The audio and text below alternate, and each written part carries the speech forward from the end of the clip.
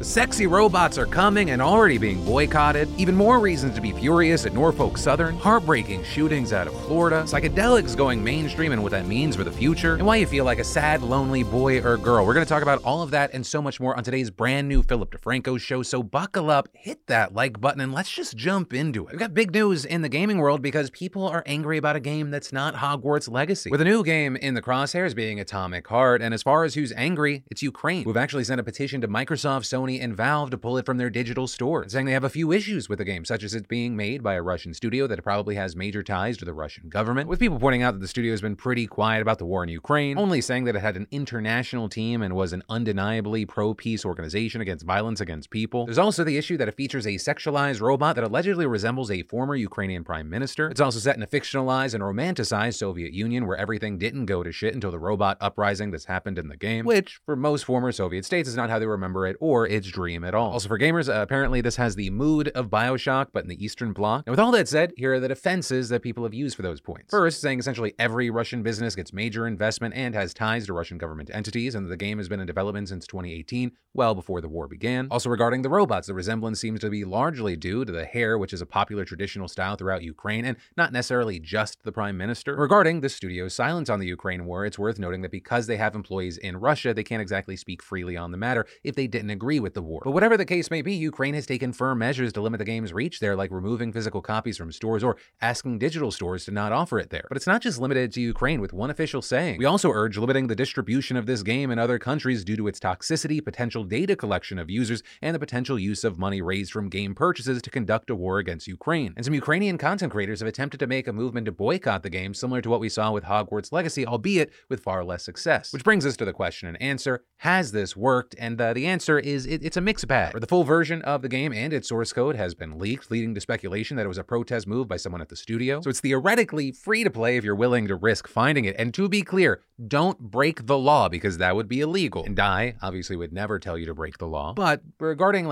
is this actually swaying people's minds? It doesn't really appear so. Looking online, most of the discussion about this game are just people on Twitter super thirsty about the robots. People really want to fuck them some robots. Also, in certain corners of the internet, people are like, yeah, I'm really glad this game showed women how they should be, which, by the way, it really just seems like you want something that resembles a woman you can put your dick in and not a woman. Yeah, ultimately, this is a story that comes down to consumer choice, and so where I'll end this is separately. A friendly reminder that the Russian government is a joke and Vladimir Putin is their king clown. And then, are you lonely? Do you wish you had more friends? Are you estranged from family members? Do you see others in fulfilling romantic relationships and feel like you're missing out? And I know from the way I just positioned it, it sounds like I'm going to go into a dating ad. I'm like, hey, here's how you fix that. But no, what I want to do is point out that you are not alone here, because according to data from Pew Research collected over the past year, 47% of Americans under 30 are single. And then when you break it down by gender, the numbers are wildly different, with 34% of young women being single compared to a whopping 63% of young men. And all of this coinciding with a decline in people having sex, right? The share of sexually active Americans sitting at a 30-year low, with about 30% of young men and 20% of young women in 2019 saying they had no sex in the past year, which is absolutely notable because on the other end of this story, the numbers between me and your mom have steadily increased. But with all the data that we're seeing, it's why we're seeing so many experts calling loneliness a serious public health problem, with at least one professor of psychology saying we are in a crisis of connection, disconnection from ourselves and disconnection from each other, and it's getting worse. And the situation also raises another question. With such a huge disparity with gender, who are all the women dating? And as it turns out, the answer is multifaceted. Most obviously, you have a chunk who identify as queer. They may be dating each other. Another factor experts point out is that when women date men, they tend to aim slightly older and they tend to be pickier when it comes to income and education. So you have women becoming more and more educated, making more and more money, also seemingly not preferring what's been described as dating down, so the bar has been raised higher. Because unlike the 1950s, if women don't depend on a husband for financial security, they have more freedom to avoid all the shitty guys who would have just leaned on their economic leverage several decades ago. Which is why some experts like psychology professor Ronald Levant say men just aren't stepping up to the plate because of age-old masculine ideals that conflict with women's desire for emotional openness and empathy. Saying today, in America, women expect more from men, and unfortunately, so many men don't have more to give. With that emotional deficit also affecting non-romantic relationships, right?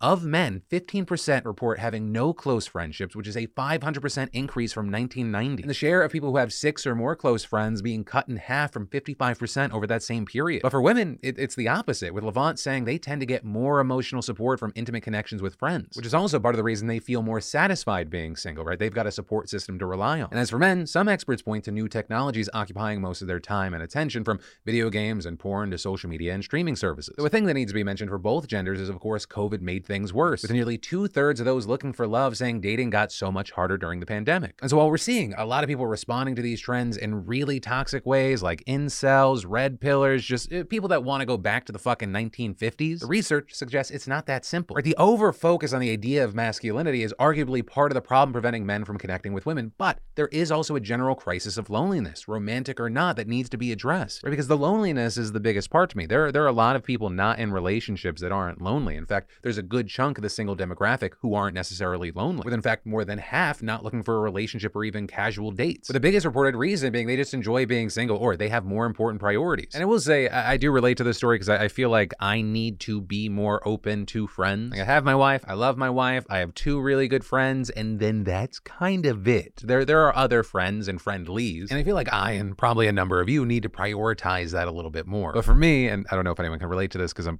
kind of fucking stupid, I can have like a great conversation and hang with someone for 1 to 3 hours and then not even remember their name. People like me, we have that desire for connection, but also I think we're emotionally lazy. So if any part of this story connected with you, like part of it is connected with me, let's take a stand against ourselves today. We're gonna make a new friend by the end of March. But also with this story, if any part of it stood out to you, whether you agree or you disagree with things, let me know in those comments down below. And then Way More Beautiful Bastards may be about to get filled in, though I might have to refer to them as a hermoso bastardo or a beau bâtard, though my pronunciation there may have just made some Parisians spit at their screen.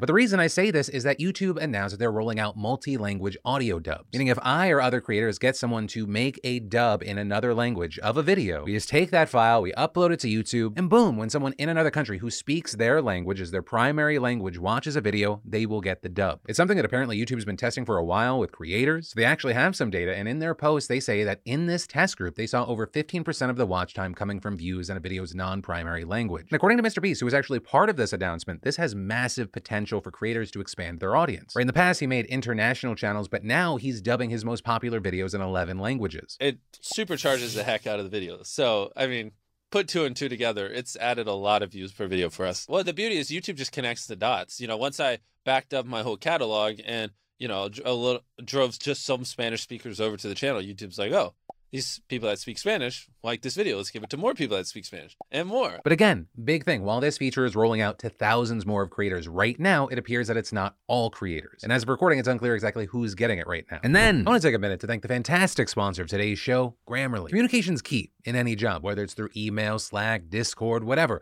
And good communication is what building strong relationships and keeping your projects moving forward is about. Sounding indecisive or passive-aggressive can hold you back professionally and affect your team's productivity. And when you download Grammarly and upgrade to Grammarly Premium, you get access to their premium tone rewrite suggestions that can help your tone and come across more concise and confident in your writing. Right? Moving quickly in a fast-paced environment can get intense, and Grammarly is like your helper who helps speak up and shows you another way to get your point across so you don't come off as sounding aggressive. With Grammarly also pointing out more positive and diplomatic ways of saying things too. I honestly need to be using it more. For words being my job, not great at them. And it's easy. Once downloaded, Grammarly plugs into your routine immediately. It's completely free and integrates into Microsoft Word, Google Docs, and more. The right tone can move your projects forward with the help of Grammarly. So go to Grammarly.com/DeFranco to sign up for an account. And if you'd like to level up your writing and tone, upgrade to Grammarly Premium for 20% off. And then we got to talk about this very tragic and American story coming out of Florida. So yesterday, members of the local TV news station Spectrum News 13 were reporting on a homicide in Orange County, Florida, where a woman had been fatally shot earlier in the day. And while they were just doing their jobs, the authorities say that the suspected gunman then returned to the scene of the crime and went on a shooting spree, killing both the reporter who was covering the original homicide and injuring a photographer also working for the news station. The attacker then entering a nearby home where he shot and killed a 9-year-old girl and injured her mother, with reports last night saying the photographer and the woman were in critical condition. With Orange County Sheriff John Mina saying the suspect was taken into custody by yesterday evening, but very little is known about the reason for the attack. So right now, a motive is still being investigated, and while the woman killed in the initial homicide was an acquaintance of the shooter, he had no apparent connection to the other four, and it's unclear why any of them were targeted. Also noting that it's unclear if the gunman knew that the reporter and photographer were journalists, which on that note, Spectrum News 13 has since confirmed that the reporter who was killed was 24-year-old Dylan Lyons, and the injured photographer is Jesse Walden. The network and other local reporters have also continued to remember and honor Lyons while praying for Walden's recovery in live coverage, posts, and statements. This including in one incredibly raw, powerful moment for another local TV reporter. I apologize. This is really difficult to cover. It is very emotional here at ORMC. I'm not even going to turn the camera because there are people here who knew that reporter, who his fiance and I were just embracing. But I will say this. It is nice to see all the media. We come together in solidarity in this moment. This is every reporter's absolutely worst nightmare. We go home at night afraid that something like this will occur. And that is what happened here. And that's something that we've seen echoed by a lot of other people in the field, that this is a tragic ordeal, but it's yet another reminder of the dangers that journalists face and how unpredictable the job can be. And that for local journalists specifically, who are often underpaid, overworked, and lack resources, it's especially incredible that they're still willing to take these risks, sometimes putting their lives on the line to serve their neighbors and make their communities better by providing essential information. And that's also something we saw highlighted by many journalists who shared their personal experiences in the field, with one person writing, "Years ago, LASD detectives informed me I was a target of a person of interest in a shooting I was covering. Witnesses say he had a gun pointed at me through a window the entire time I was reporting. I will never forget that feeling. My heart breaks tonight." We also saw Representative Eric Sorensen, who used to be a local meteorologist, tweeting his thoughts on the matter, saying, "As a member of Congress who spent 22 years in broadcast news, my heart aches for the reporter killed and the photographer injured in Florida. A terrible reminder that journalism is a dangerous job and there's so much more we must do to prevent gun violence." Some also saying that this just underscores the need for news managers to more carefully consider the safety of their crews, while others argued that parent companies need to be the ones changing policies to impact the whole industry. But where I want to end this, especially because we are living through a time where everyone that is in this space often get just bulked in as the media, and that's often done to delegitimize and villainize those people. I want to just say thank you to all the journalists and news crews that are taking those risks and putting their lives on the line. Your work is invaluable, and while it can often feel like it, it doesn't go unnoticed. And then safety is optional at Norfolk Southern, and I wish I was exaggerating, right? That statement is not hyperbolic. They actually allow a monitoring crew meant to watch over safety sensors to tell crews to ignore the warnings. When you hear that, you probably think to yourself, yeah, based off of recent events, that seems to add up. But y'all, this new information coming from a recent ProPublica report that reviewed internal company documents is wild. So the way the system seems to work is that there's a wayside detector help desk which looks over all these sensors. And when one goes off, they look at the issue and then tell crews to ignore it if, quote, information is available confirming it is safe to proceed. At which point, the train is only supposed to go at most 30 miles per hour until the next sensor miles away. With some employees and experts saying the reason they're allowed to ignore these safety sensors is that sometimes they can be safely ignored to keep trains moving, which, key thing, falls in line with new business practices among the freight companies to keep trains going 24/7 to speed up delivery times and increase profits. But the obvious issue is that these sensors are often there for a reason. And sure, anyone who has worked with similar systems knows that they can be overly sensitive. They can just be wrong, but the general rule of thumb is to skew towards the side of safety and to get them fixed, not completely ignore them, right? Because this isn't ignoring your car's check tire pressure light, though you should look into that. You're a grown adult, stay on top of your shit. It's just going to take a few minutes. But what happens when a train derails is much, much worse. And remember, we're not just talking about future hypotheticals. We see things like back in October, one of Norfolk Southern's trains was traveling towards Sandusky, Ohio, when a sensor went off, warning that one of the engines in the middle of the train had an overheating wheel. It was then stopped. A mechanic was dispatched to check out the issue. He couldn't figure out exactly what was wrong and recommended that the engine be replaced. But that would have added a whole hour to the trip. So a supervisor at the Wayside Detector Help Desk overruled him and told him the train can continue at the recommended 30 miles per hour, which it did until just a few miles later, it derailed and spilled thousands of gallons of paraffin wax everywhere. Now with this, the Federal Railroad Administration said that Norfolk Southern identified that a wheel bearing on the same engine was the cause of the derailment, but the company has refused to expand on whether it was the same wheel the mechanic looked at and whether the decision to ignore the safety sensor was to blame. However, despite that little caveat, the National Transportation Safety Board has still said it is examining whether Norfolk Southern's policies, especially this whole ignore safety warnings one, contributed to derailments. And it's believed that one of the big things investigators will look at is whether the safety team received a warning from a sensor in Salem, which notably is about 20 miles from East Palestine. Because footage shows that the train that ultimately spilled dangerous chemicals all over the city had a fiery red glow while flying through a sensor. Also, another big question is just how prevalent is this policy among the major freight companies? And there we see Burlington Northern, Santa Fe, CSX, and Canadian National all saying they don't allow people to overrule safety sensors, and Union Pacific, Canadian Pacific, and Kansas City Southern just didn't respond to ProPublica when asked. So there you go, a little more insight into the complete dumpster fire that is Norfolk Southern that's just kind of been allowed to happen. And then, weather right now is absolutely wild. The National Weather Service's LA Forecast Office just issued its first blizzard warning since 1989. And this is a massive winter storm is affecting the lower 48 states. Places like Axios noting among the things we're seeing, ice took down trees and power lines overnight in Michigan, leaving 799,000 customers without power. When you combine outages across the country, you're dealing with over 1 million people, with winter storm alerts stretching from Oregon to California's border with Mexico. And in Portland, we've seen hundreds of cars abandoned around the city because of how bad the snow is. Just under 11 inches dropping there just yesterday. That's the second most in a day in the city's history. And Axios noting the storm will reach its maximum intensity in Southern California on Friday through Saturday, saying Southern California could be looking at flooding and mudslides, with blizzard warnings in effect for the hills and mountains of LA and Ventura counties, with warnings of up to 7 feet of snow at higher elevations, but even areas down to 1,500 feet could see several inches of snow. But then, at the same time, we're seeing the exact opposite, with a number of places across the country looking at possibly the warmest February they have ever had, with it expected to be 80 degrees Fahrenheit this afternoon in Washington, D.C. And then, hydration, hydration, hydration, people. I cannot stress enough how important staying hydrated is for everything you do with your body. And our friends over at Liquid IV can keep you hydrated, and that's why I want to thank them for sponsoring today's PDS. To get straight to the point, Liquid IV works 2 times faster to hydrate your body, more than water alone, and has 3 times the electrolytes than traditional sports drinks. Personally, I'm drinking Liquid IV during my workouts, on hikes. I mean, I even found that it's a great way to rehydrate after a long flight. And it's easy. You just tear, pour, shake, drink. And I gotta mention, it tastes great and is made with clean ingredients and packed with 5 essential vitamins: B3, B5, B6, B12, and vitamin C. So if you're looking to keep hydrated, click that link down below or use my code DeFranco to get 20% off plus free shipping on your next Liquid IV order. And then everyone's tripping balls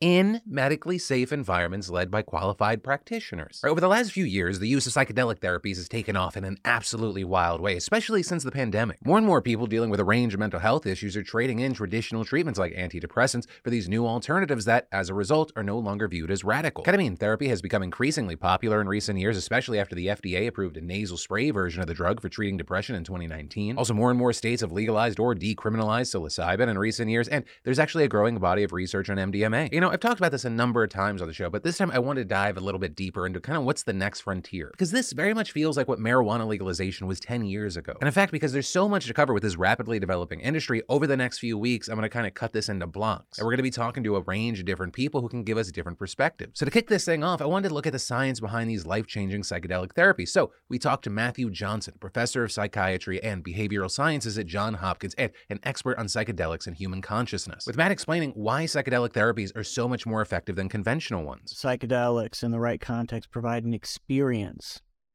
that people tend to learn from, and they change the way they're living their lives and the way they think about themselves because of that experience. So in that sense, it really makes this therapy more like psychotherapy, so talk therapy, which we know for a lot of disorders is extremely effective. So this is kind of more like medication facilitated talk therapy, or maybe even a better analogy, it's more akin to a life event. You know, so people will say something happened in their life that changed them. Maybe they had their first child, maybe they fell in love, maybe they visited another culture for the first time, and it kind of changed their perspective of seeing the world in an ongoing way. With Matt saying that's because unlike typically prescribed psychiatric medications, psychedelic treatments fundamentally alter the pathways in your brain. Specifically, they target a certain serotonin receptor, but that's just the first domino in a long chain that keep falling into place. We know kind of down in that downstream domino effect that there are massive changes in the way the brain is communicating with itself, essentially.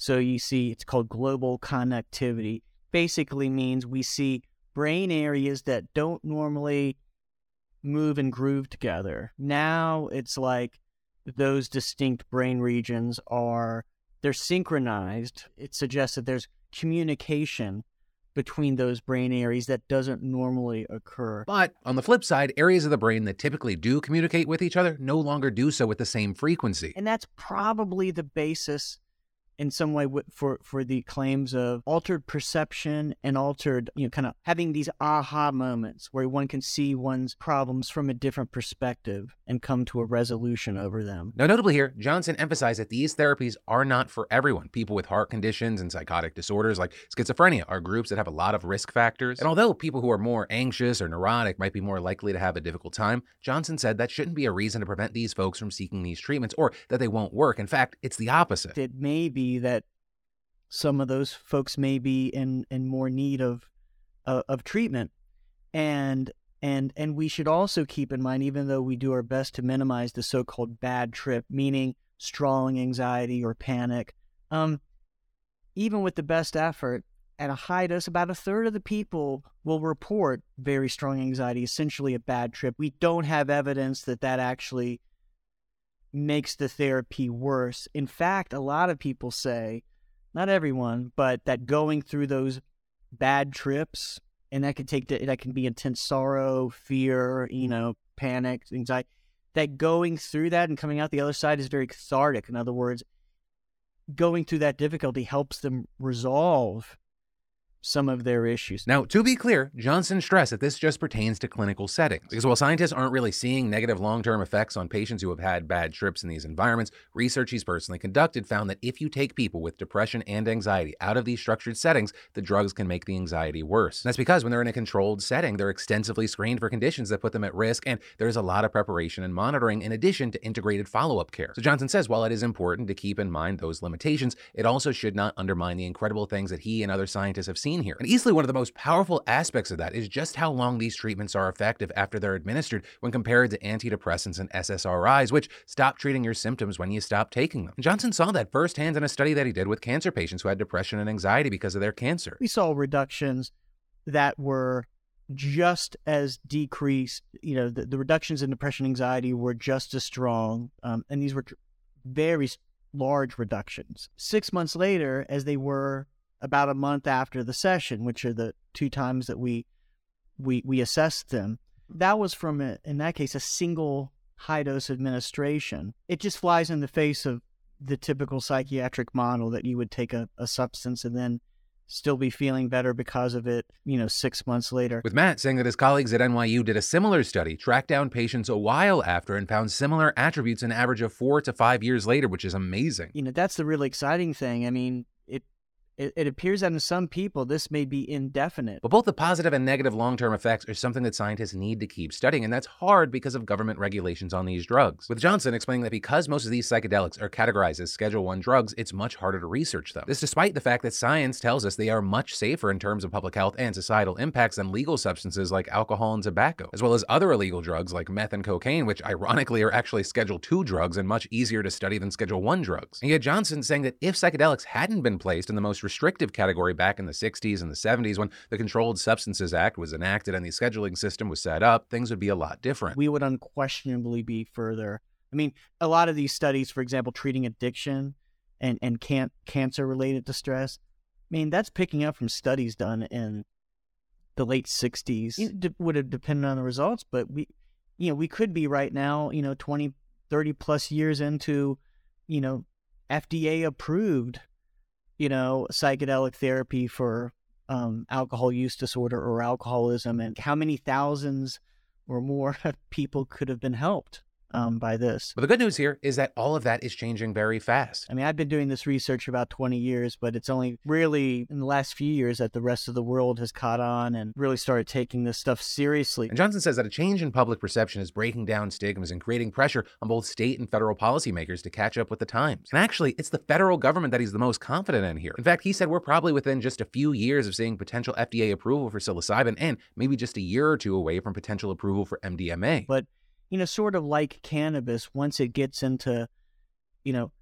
once your aunt or your grandma has had a treatment, and it's like, oh, once you start meeting people that haven't gone crazy and, are just, and have been helped, it just starts to normalize things. But as for state-level policies, which is really where we're seeing a lot of the action right now, Johnson emphasized the need for state policymakers to really tread carefully here, specifically saying that he's concerned that in the early days when we're seeing some of these laws first being implemented, they absolutely need the same mechanisms to ensure the same type of safety standards and screening that are necessary for success. Right? And that goes back to his point that even if someone has a bad trip in a clinical setting, the treatments are still effective. But if it happens in an unstructured setting, then things can get really bad. But if regulations are lax and enforcement's uneven, as was the case during the early days of legal medical cannabis, particularly in California, that creates a lot of room for people who are literally using mind-altering drugs to be put in dangerous situations. And alongside that, there's also a high potential for abuse from bad actors in these new legal landscapes. Right? That could come in the form of therapists who take advantage of clients who are using drugs that blur boundaries. And even more subtle than that, something I've been speaking more about, and I've even seen